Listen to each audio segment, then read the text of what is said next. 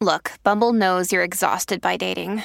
All the must not take yourself too seriously and 6'1" since that matters. And what do I even say other than hey? Well, that's why they're introducing an all-new Bumble with exciting features to make compatibility easier, starting the chat better, and dating safer. They've changed, so you don't have to. Download the new Bumble now. Hello, everybody. This is Marshall Poe. I'm the editor of the New Books Network. NBN listeners like to read books and buy them. So we thought we'd tell you that right now, our friends at Princeton University Press are having a remarkable site-wide sale. You can get 50% off books, including ebooks and audiobooks, with the code 50, F-I-F-T-Y, at checkout until May 31. You can save some real money on Princeton University Press books. I encourage you to go there and check it out. Welcome to the New Books Network. Hello, and welcome to New Books in Performing Arts, a podcast from the New Books Network. I am Andy Boyd. Today on the program, we're talking with the authors of the book, A Revolution in Three Acts, The Radical Vaudeville of Bert Williams, Eva Tanguay, and Julian Elting. So we're speaking with David Haydu and John Carey. David, John, welcome to the program. Thank you. Thanks for having us on. I really enjoyed this book, and this isn't entirely clear from the title, but it's actually written in the form of a graphic novel, so you get a lot of great images of these performers and of the times that they lived in. Let's start there. Why did you decide you wanted to tell this story in that form of a graphic history? Well, we actually had in mind to do a book of graphic history before we settled on this topic. It began with John and I, who are old college friends from NYU, wanting to do something together. John's a great artist. I admire him. There aren't enough words to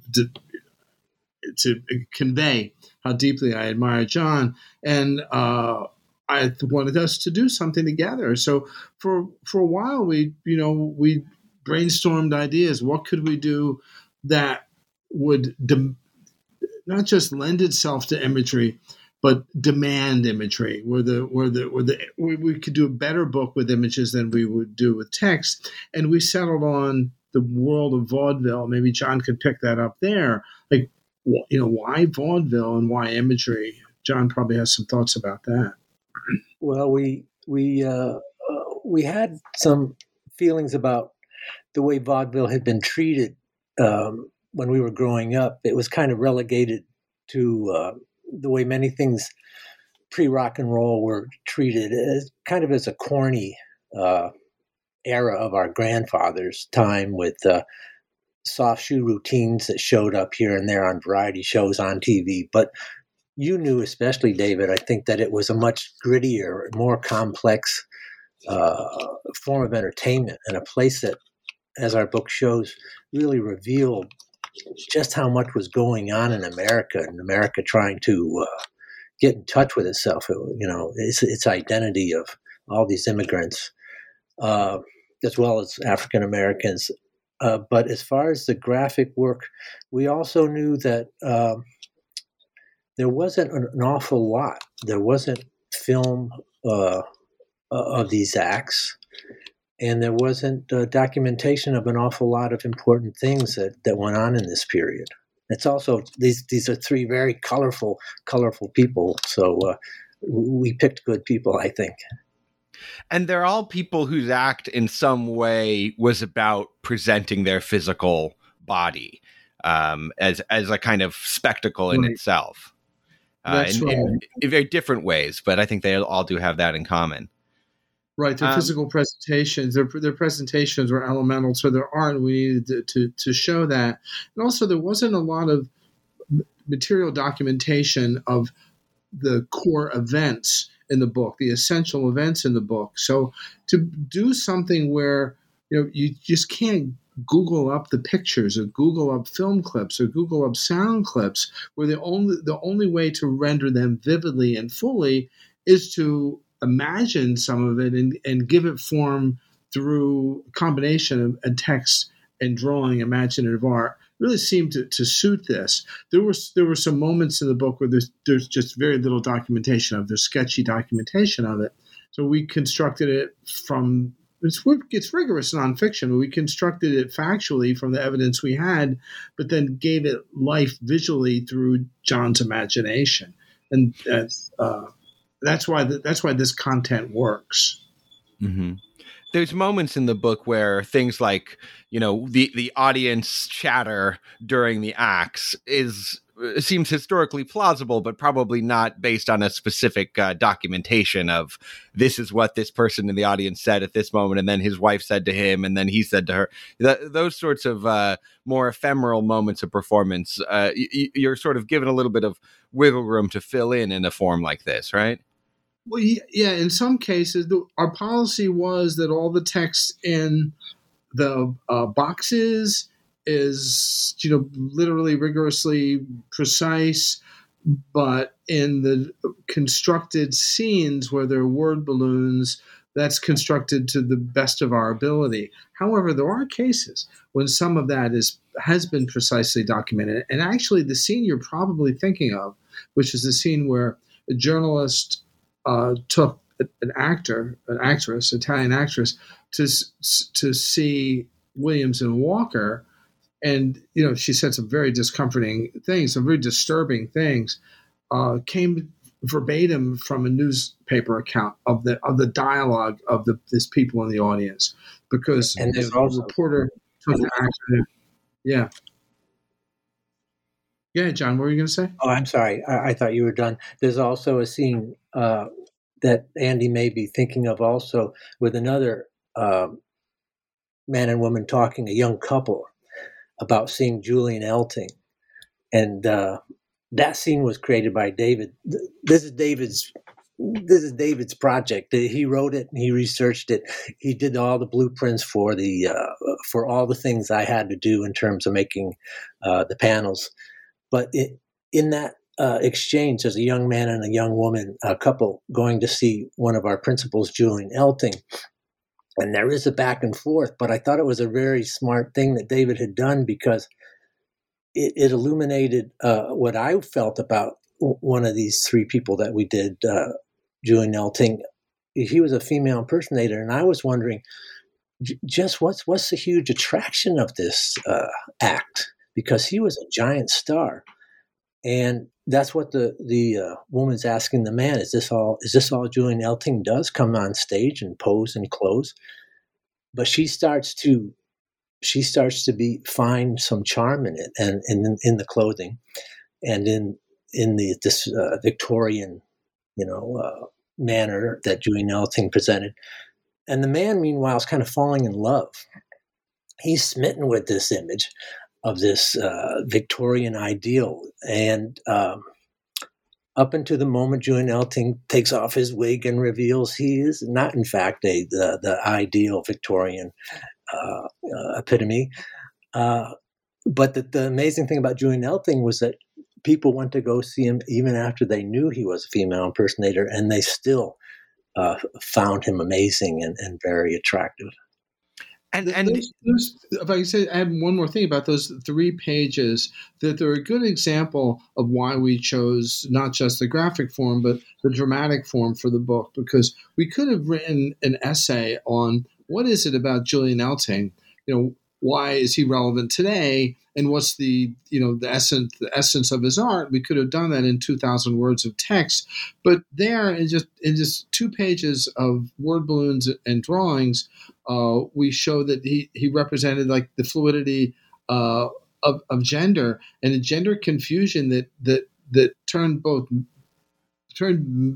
men upside down and inside out. So men are watching this person, they're confronting a kind of sexual attraction, and then having to deal with the fact that the knowledge that the person they had been attracted to was really a man, which was really a very kind of radical thing for Elting to have subjected his audiences to experience. And at the same time, the woman is experiencing this firsthand, this idea that gender is not just performative, but a construction, and that anybody could be a woman. If this man could be a woman, and anyone can. And Elting later in the book, we show that Elting produced a magazine, the Julian Elting magazine, with beauty tips for women to show that, just follow these rules and follow these steps. And,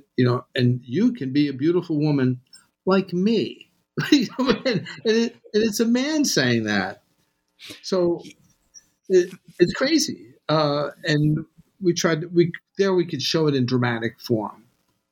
The gender politics of Julian Elting are really fascinating and bizarre, that he presents himself as an ideal woman, but also as something that is not natural, that it's a sort of artificial creation of womanhood, kind of implying that that's true of the ideal of the Victorian woman in general, that anyone can be a woman if you also, spend a great deal of work and time and money kind of creating this ideal image. And yet you also point out in the book that it's an image that is already in some sense historical, that this is right. Yeah, it's a kind of Edwardian time, but it's a kind of Victorian ideal. So what's the kind of cultural work that's doing at that time? The main thing it's doing, as you just pointed out, is that what he's conveying is not an ideal of an image of womanhood, but an image of the construction of womanhood. So it's really all about the construction, which is a very 21st century idea. I mean, it's mind-blowing to think that he's innovating this thing that we're all living with. It's all around us today, this idea that gender is fluid and the gender is a construction, and that it's something you could adapt and adopt by drawing on your impulses and following a set of codes and rules. And there he was 100 years ago doing it, and in a way that was, I think, had much deeper impact than most people were able to come to terms with at the time. The writing about him at the time was very superficial. So I think he had a profound impact that just took a while, had to sink in, and then and resurface, because it was just so radical at the time. And he really was. All three of them were radical, each in his or her own way. And John, I thought you did a great job of really showing the multiple. There were like 3 or Julian Eltings, and he showed them all. We showed Julian Elting as a man constructing the female image. And then we also show this other construction, which is the construction of the so-called real Julian Elting. John, do you want to speak about that a little bit? Right. I found this fascinating. Yeah. Off stage, it's a completely different story. Right. Which is another construction. Right. Yeah. And then David and I, we went to the library of the Performing Arts at Lincoln Center to try to find new images for us, and we came across his magazine, and also images of him, busy creating this He-Man offstage image, painting houses, working on cars, working on his farm, which was supposedly his farm. So he was busy. He was busy making Julian Elting the woman on stage and Julian Elting the man off stage. He was a busy guy and creating both sexes. We don't know who the real Elting was, and we can imagine, but he's essentially two constructions of sexual extremes, sexual cliches. The cliche of the Victorian woman and the cliche of the rough and tough two-fisted man. He handed out these 8x10 glossies of him doing these hypermasculine poses, but if you look really closely at him, the falseness of them becomes clear in the image of him painting his house. If you look at the paintbrush, there's no paint on the brush. He's up on the ladder holding a paintbrush and a canvas. There's no paint on the brush. And I guess he was under his hood. I don't know that he was doing anything under the hood of his car. And the farming image, which John really rendered beautifully, is just ridiculous.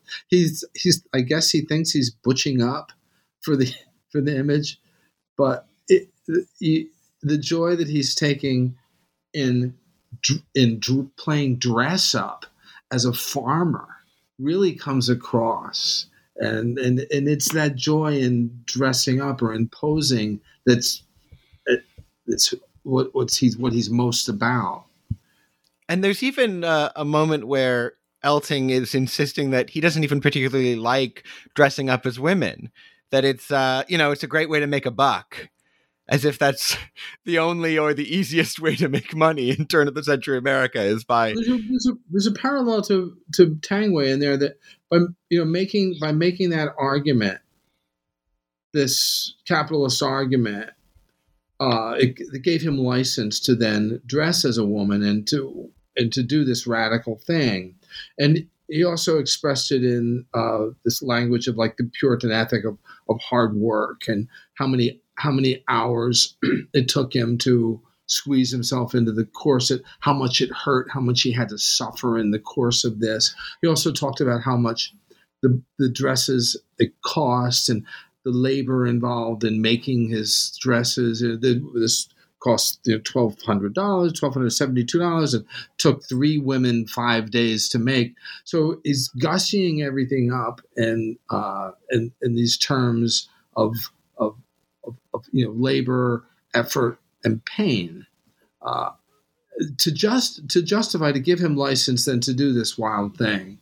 And there's a parallel to Tangway's, maybe it's a loose parallel, is that she had a image of wildness or craziness or madness that then gave her license to be free and libertine and sexually aggressive and physically aggressive, and kind of a proto-feminist ideal, but in a way that the audience would accept. They would accept that because she was nuts. Oh, well, you'd have to be nuts to do that. So by having this pose of madness, she had the freedom to do these things that were mad for their time.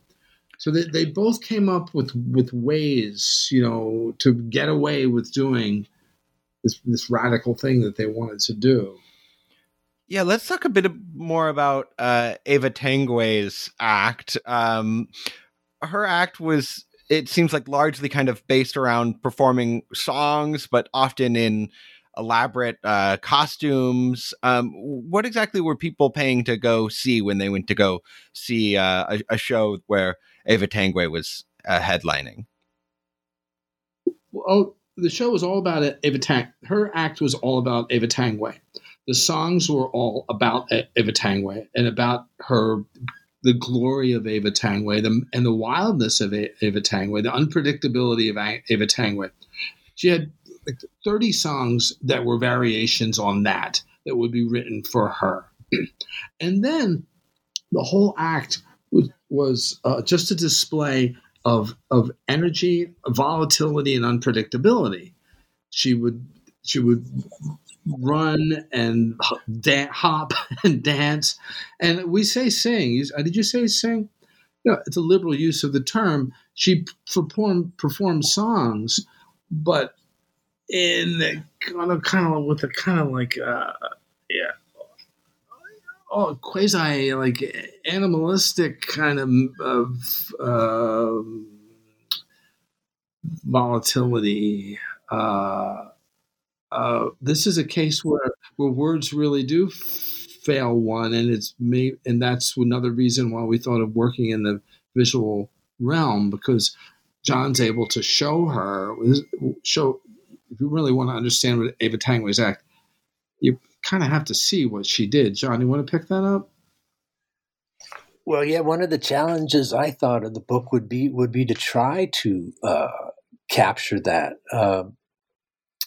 Because she was just I think that the main attraction for Eva Tangway was people going in and say, what the hell is she going to do tonight? Because she was just so unpredictable and so sexy, and they didn't know it, and you have scenes, David gave me great scenes of her racing across the stage, kicking over easels and doing somersaults, and then we have a humorous spread in the book, which kind of captures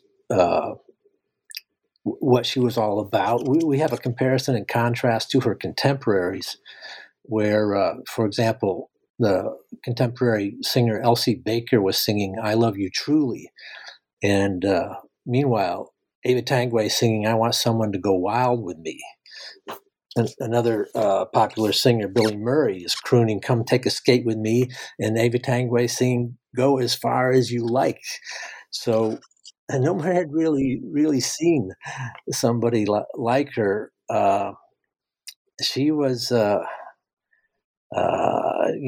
people made comparisons to Lady Gaga. She was an unpredictable person, really turning the Victorian ideal of Julian Elting's image upside down. And eventually marrying Julian Elting, though, sort of as a onstage publicity stuff. Right? I don't know if they ever actually they announced their engagement on stage or something like that. Isn't that right? It wasn't a betrothal. It wasn't it was an engagement. Very, very high profile engagement. To show that this is not something we were like pumping up for the drama of it, for the book, we devoted 2 pages to reproducing sections from the press clippings about this event all over the country. So, papers in the country were talking about this for weeks. The betrothal of, Ava Tangway, the wild woman, the I don't care girl, and Julian Elting, the female impersonator. The actual facts of what happened on stage are lost to history. So, we constructed that, but the reaction is documented by, dozens of newspaper clips that then we cover. So we devote a fair amount of space to this. It's one of the times in which the characters of the book literally interact and come together.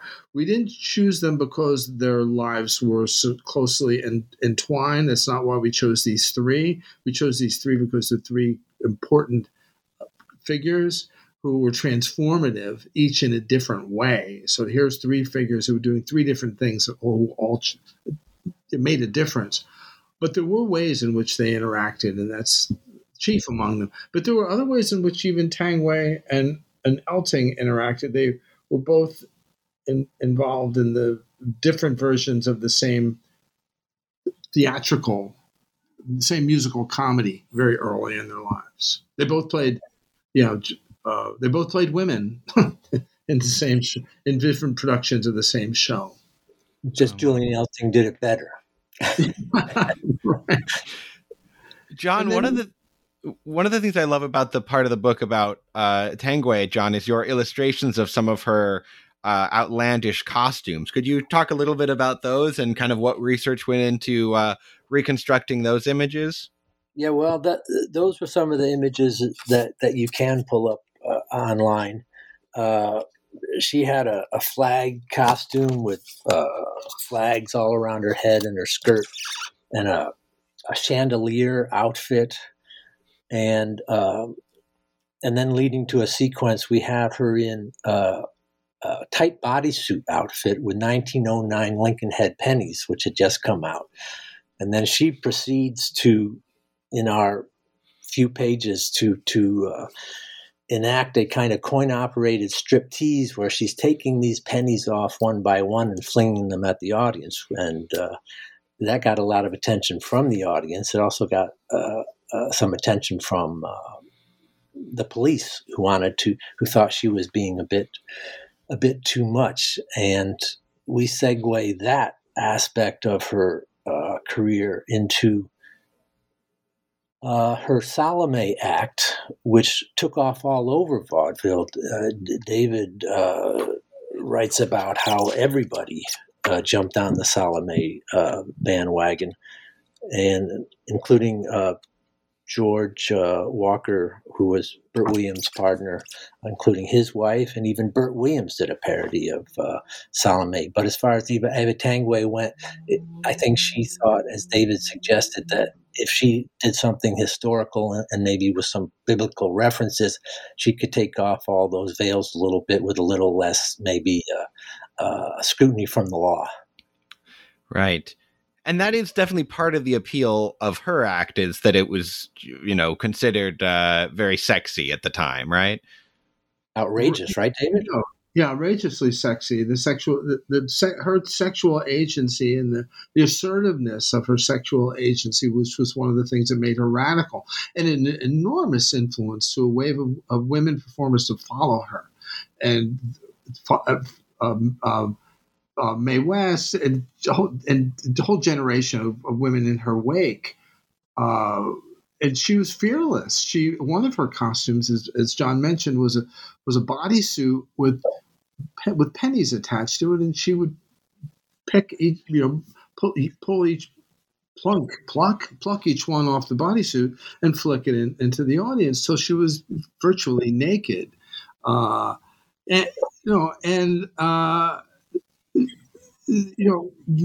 was burlesque already existed, and it was a racier world than vaudeville, but it didn't have the reach. It wasn't the most popular form of entertainment in America that vaudeville was. So, to do this in a vaudeville stage where families were coming, where people from all walks of life were coming, and from all classes, and even from all races were coming, made her enormously influential.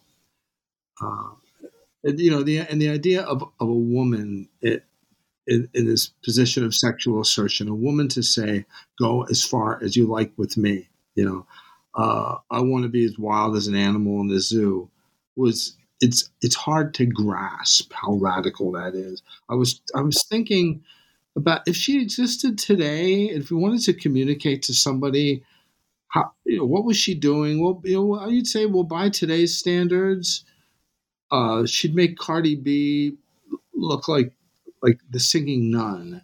She would be doing. She'd probably, be having sex on stage, or we probably couldn't even imagine how far she would be pushing things if she existed today.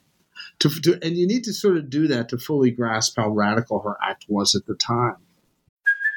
Hey, it's Kaylee Cuoco for Priceline. Ready to go to your happy place for a happy price? Well, why didn't you say so? Just download the Priceline app right now and save up to 60% on hotels. So whether it's Cousin Kevin's Kazoo Concert in Kansas City, go Kevin, or Becky's Bachelorette Bash in Bermuda, you never have to miss a trip ever again. So download the Priceline app today. Your savings are waiting. Go to your happy place for a happy price. Go to your happy price, Priceline. Yeah. And then she's also pushing against a kind of idea of a specifically white expectation of women as, homemakers, as domestic, as non-sexual. I mean, it's a very radical performance from that context as well.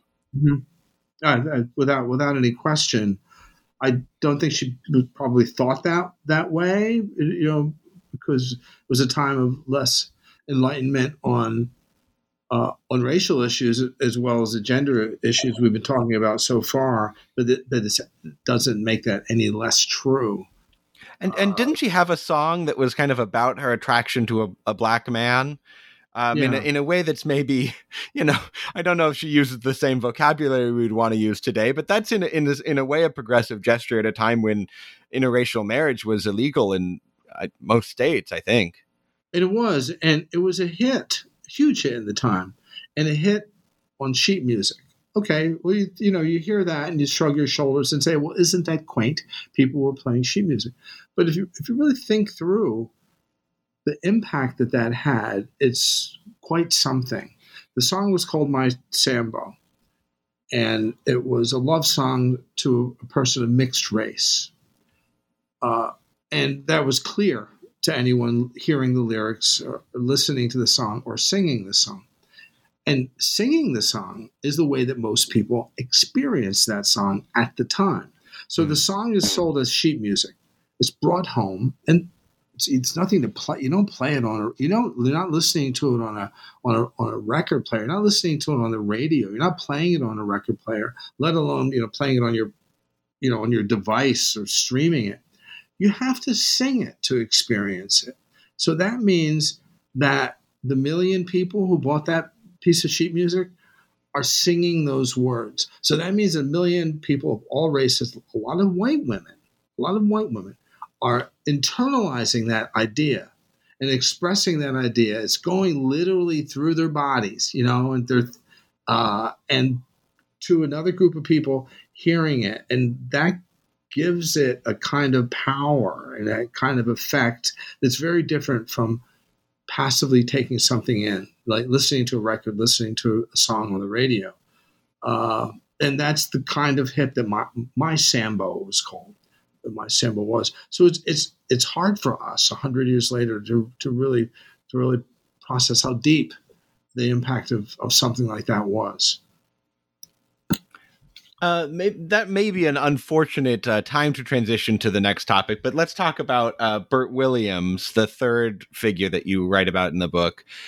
He was a fascinating figure. He was probably one of, if not the most successful vaudeville performers, and he was an African-American man who performed in blackface, but had quite a bit of ambivalence about doing so, and said that he would have preferred not to have performed in blackface, but that simply the audience numbers were much greater when he did so. Could you talk a bit more about the kind of ambiguous relationship that Bert Williams had to his own act?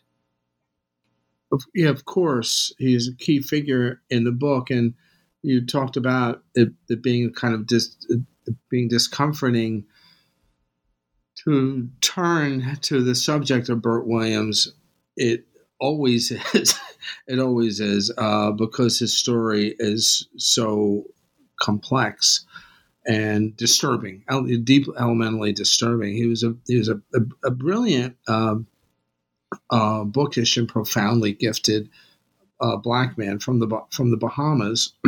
Who had a gift for performance, loved to perform, wanted to perform, and had to find a way to perform where he could, tap this passion of his, tap this skill of his, make an impact, make a difference. And he did make a huge difference, but had very limited options in what he can do, what was acceptable for a black man to do.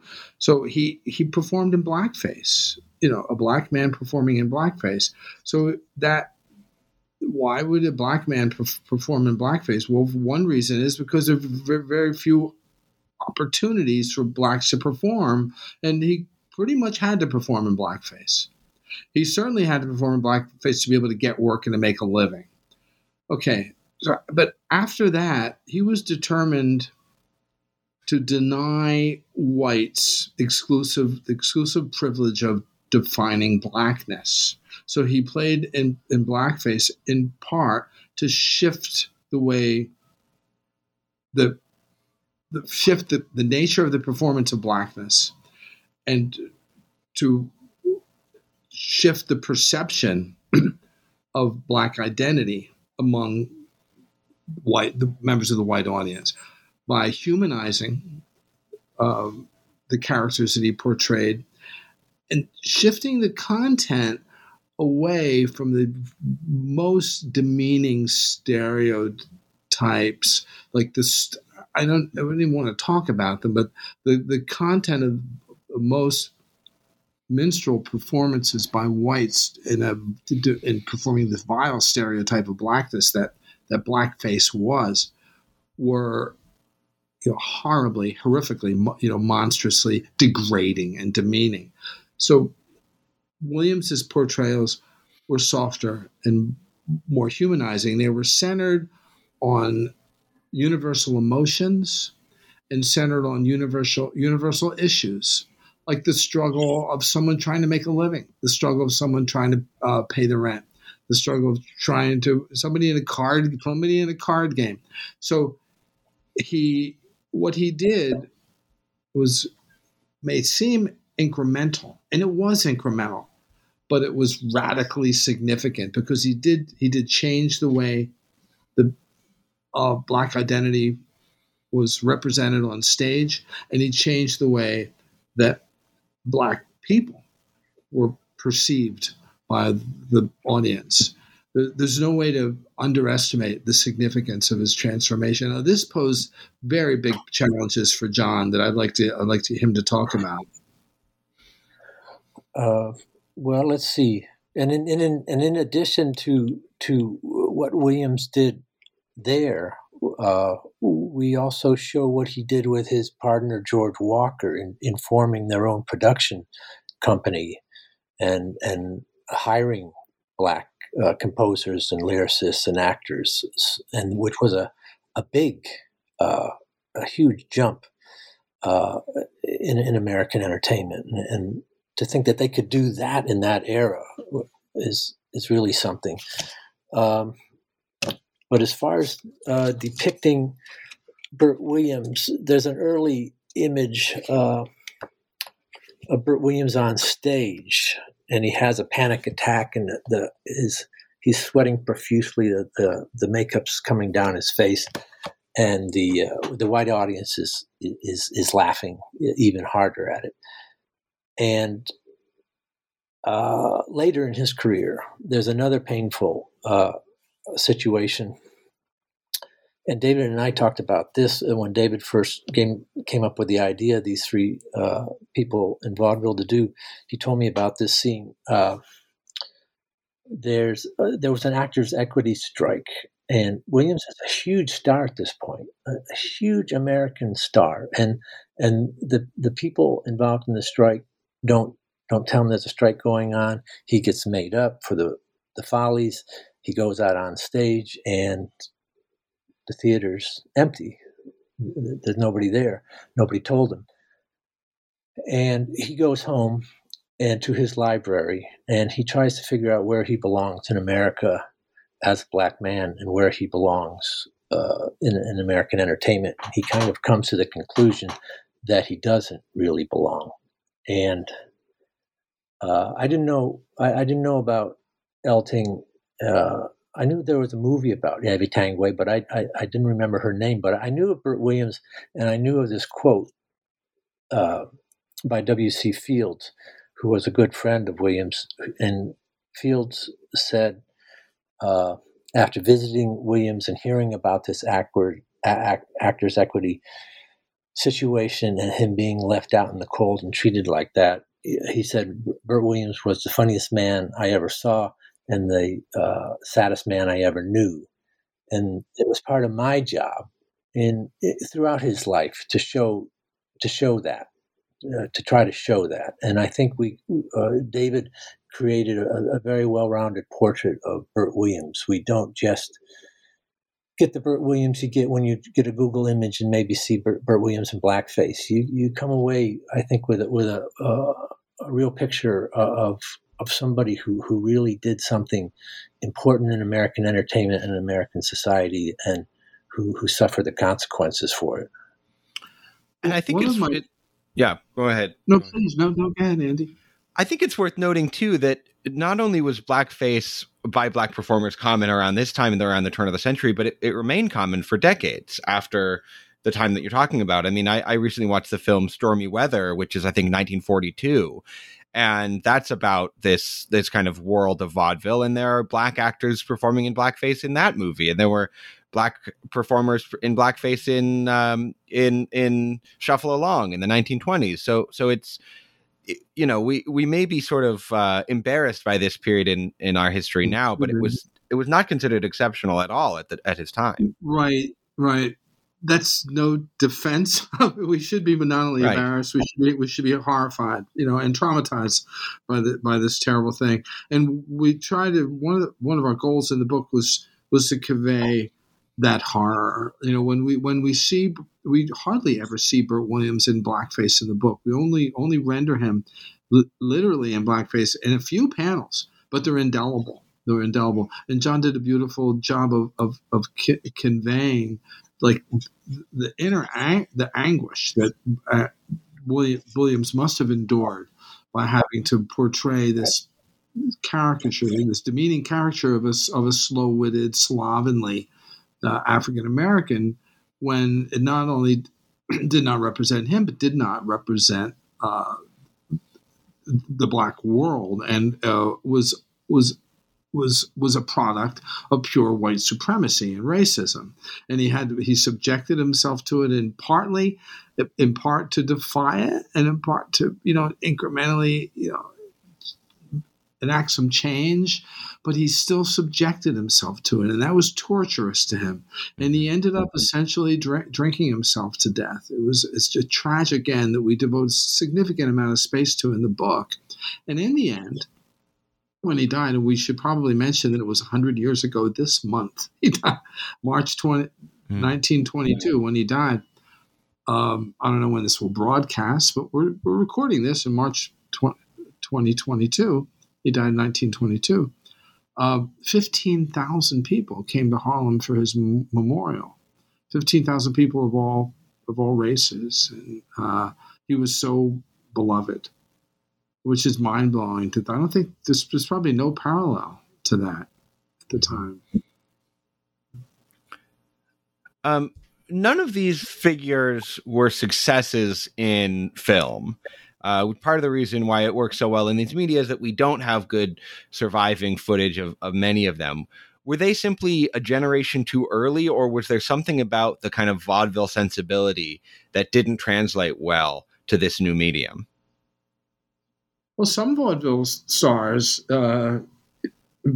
translated very well to film. Chaplin was a music hall performer, and Keaton grew up on the vaudeville stage in the Three Keatons act. He didn't know anything other than the vaudeville stage until he went into film. But for the most part, most of the big stars of vaudeville were not able to translate to film. And in the case of these three, Tangway was just too big for the screen.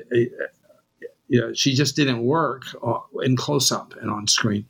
Nor, for the same reason, did Elting. The illusion that he was able to create of a woman on stage through lighting and distance and gestures and and some magic, I was almost said fairy dust, magic dust, didn't work. Also, he was aging out by the time that film emerged. He tried to have a career as a straight actor in male roles in film, but he just wasn't that great. And Williams did make some very good films, short films, but in blackface. And he just, by 1922, he was dead. He died. It was a combination of all those things. In the case of both Elting and Tangway, they were both undone by the scale of their influence, I'd say more than anything. Tangway was so successful as an influence on women that she wasn't able to keep up with the women who took her innovations even further. And the same thing could be said of Elting, that after Elting came a wave of female impersonators who were doing something closer to the drag that we know today, bringing parody and kitsch and camp into their performances and doing a more comic kind of drag that made him seem outdated. There was a full-bore craze called the pansy craze, which we give some attention to in the book, that made Julian Elting suddenly very old-fashioned within a period of 10 years. So it was a combination. Film, they couldn't adapt to film. The people who they influenced took their work further and made them seem outdated, and their time was up. It's extraordinary to think that someone like Bob Hope or Jack Benny or George Burns had the longevity that they did. It was very, very few people. There were hundreds and hundreds and hundreds of vaudeville acts, and very few were able to adapt the way that they did. Yeah, that's one of the things that's interesting reading the book, is that there are names that kind of pop up that are people that we know from their decades of success after vaudeville, commenting on these people who are, were it not for your book, I wouldn't have never run across most of these names. So there's this interesting sense of it being both ancient history and, just before yesterday. Yeah. Well, we would be more familiar with it if there was a film record, of vaudeville, but there is a little film footage, but not much. And we made a point to drop in names like Bob Hope's on one of the bills. Eddie Cantor plays a role in the scene. John, do you want to talk about that scene with Eddie Cantor and Williams? Is this a key scene in the book? Okay, yeah. And also, we do mention the Marx Brothers in passing, who took their act and bits of the identity performance, like Chico took his Italian act. But many of those early vaudeville acts you wouldn't want to take anywhere because they were so rough and so scathing in their satire about race and about different nationalities. But we do have a scene, two men walk into a bar. The big star Eddie Cantor and Bert Williams enter a bar, and I'm trying to find it here, actually, to refer to as I speak about it. And Cantor on the spot, John. I'm sorry. Cantor orders a beer, and Williams, I got it. Williams says he'll have a shot of gin. The bartender says 2 bits for Cantor, and that'll be $50 for Williams. Well, Williams reaches into his pocket, takes out his wallet, and says, "Here's $500. I'll buy a round for everybody." And it turns the situation around, puts the bartender in his place, and lets him know who's a little bit more important in America and in the world. But it cost him $500 to make that point. That's a trick you can maybe not do every day. But it does underscore a few things. Cantor's friendship with Williams, having to put up with things like that every day, and leading up to, and also, kind of underscoring what he felt in what led up to our scene in the Actors Equity Strike, where just as big a star as he is, this is how he's treated. So, but I like those pages because David gave the book is. I can say this hopefully without sounding like I'm bragging, because it's talking about David. The book is so rich with imagery, with vaudeville imagery, with New York imagery, with sheet music, with advertising from magazines, with very serious racial violence in New York, with Sexy Eva Tangway, with as well as some funny things involving Joan Elting's imaginings and tall tales of his athletic prowess and his future plans to make a great palace of sorts of out in the Southwest for artists and a museum and so forth.